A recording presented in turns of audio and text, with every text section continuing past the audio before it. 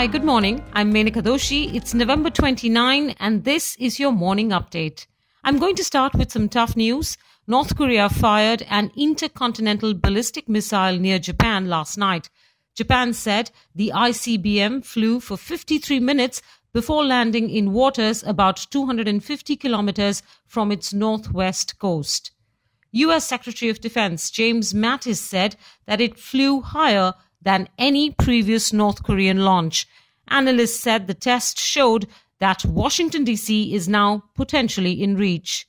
Japanese Prime Minister Shinzo Abe and U.S. President Donald Trump spoke after the launch, but reportedly did not discuss any military options.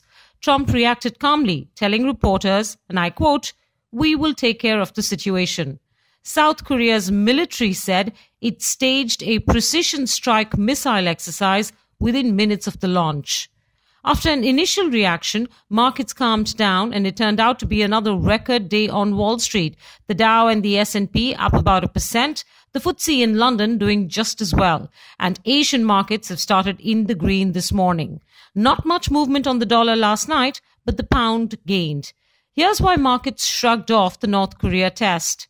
Long-awaited progress on the political front was made in both the US and the UK. President Trump's tax reform bill passed the Senate Budget Committee and now will be tested on the Senate floor. Chances are the bill may go through before the year end.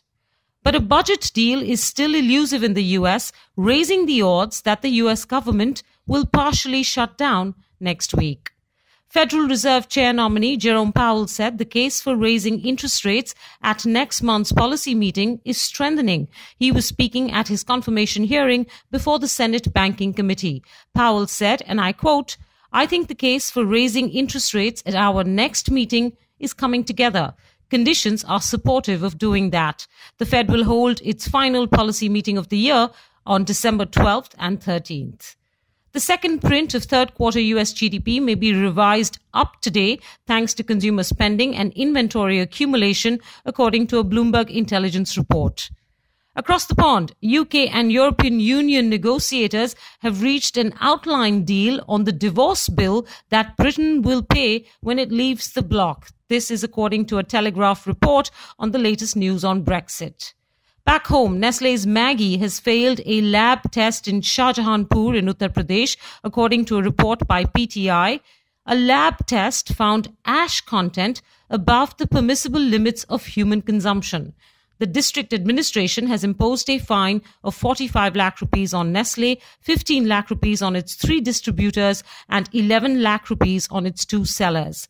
The FMCG company maintained that it's a case of application of incorrect standards. SEBI plans to introduce rules on the participation of retail investors in algorithmic trading, according to a report in the Economic Times.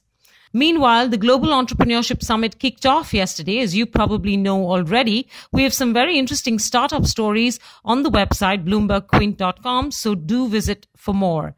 And while you're there, do read Finance Minister Arun Jaitley's column, "The Fiction of Loan Waiver to Capitalists." He defends the ordinance amending the Insolvency and Bankruptcy Act and asks if India wants Majboor banks or Majboot banks. Read that on BloombergQuint.com as well.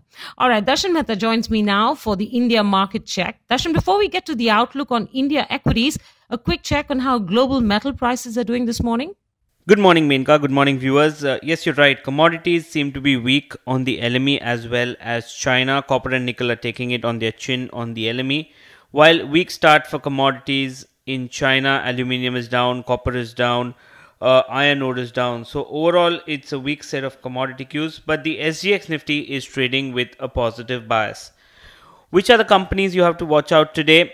Still numbers coming out: Atlas Cycles, Kakatiya Cements, Mukta Arts, Premier Explosives, Safari Industries, Tara Jewels and TBZ will report numbers today. Couple of numbers that came out after market hours. Decent numbers from ADF Foods, RPP Infra, ILNFS Engineering and Construction, while weak set of numbers came in from Walchandnagar Industries. Couple of stocks that you have to watch out for. Coal India is considering hiking salary of its executives, which may cost the company up to 800 crores. That is as per PTI. Macquarie has upgraded the stock to an outperform as they believe that the risk reward is favorable. Reliance Communication enters into a share purchase agreement for Pantel Technologies to sell 100% of their non-core DTH business. AU Small Finance Bank begins offering a mutual fund distribution and has already partnered with 11 asset management companies. Technofab Engineering, a small company, has received an order worth 280 crores. JP Associates completes its conversion of the FCCBs. In terms of bulk deals, only one notable one, Somani Ceramics, in which NT Asia Discovery Fund has sold in 2% stake. 13 stocks in the F&O ban. Just Dial is the only counter that comes out. And lot of reports come out. 3 initiating reports. Jefferies has initiated on Britannia with a target price of 48.50. ICICI Direct has initiated on Varun Beverages with a target price of 590. And SMC Institutional has initiated on Kolte Patil with a target price of 485.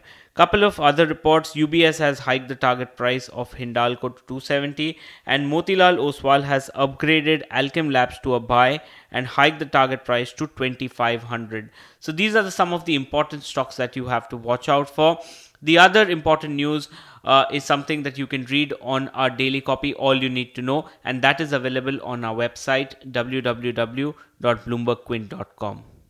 All right, Darshan, thanks very much for that. Now, before I say goodbye, watch the Bitcoin as it nears 10,000, but you may not want to buy it, as legendary investor Jack Bogle, the man who founded ETFs, says you should avoid the Bitcoin like the plague. More on that and all the other stories we've discussed on this podcast on BloombergQuint.com. Have a great day.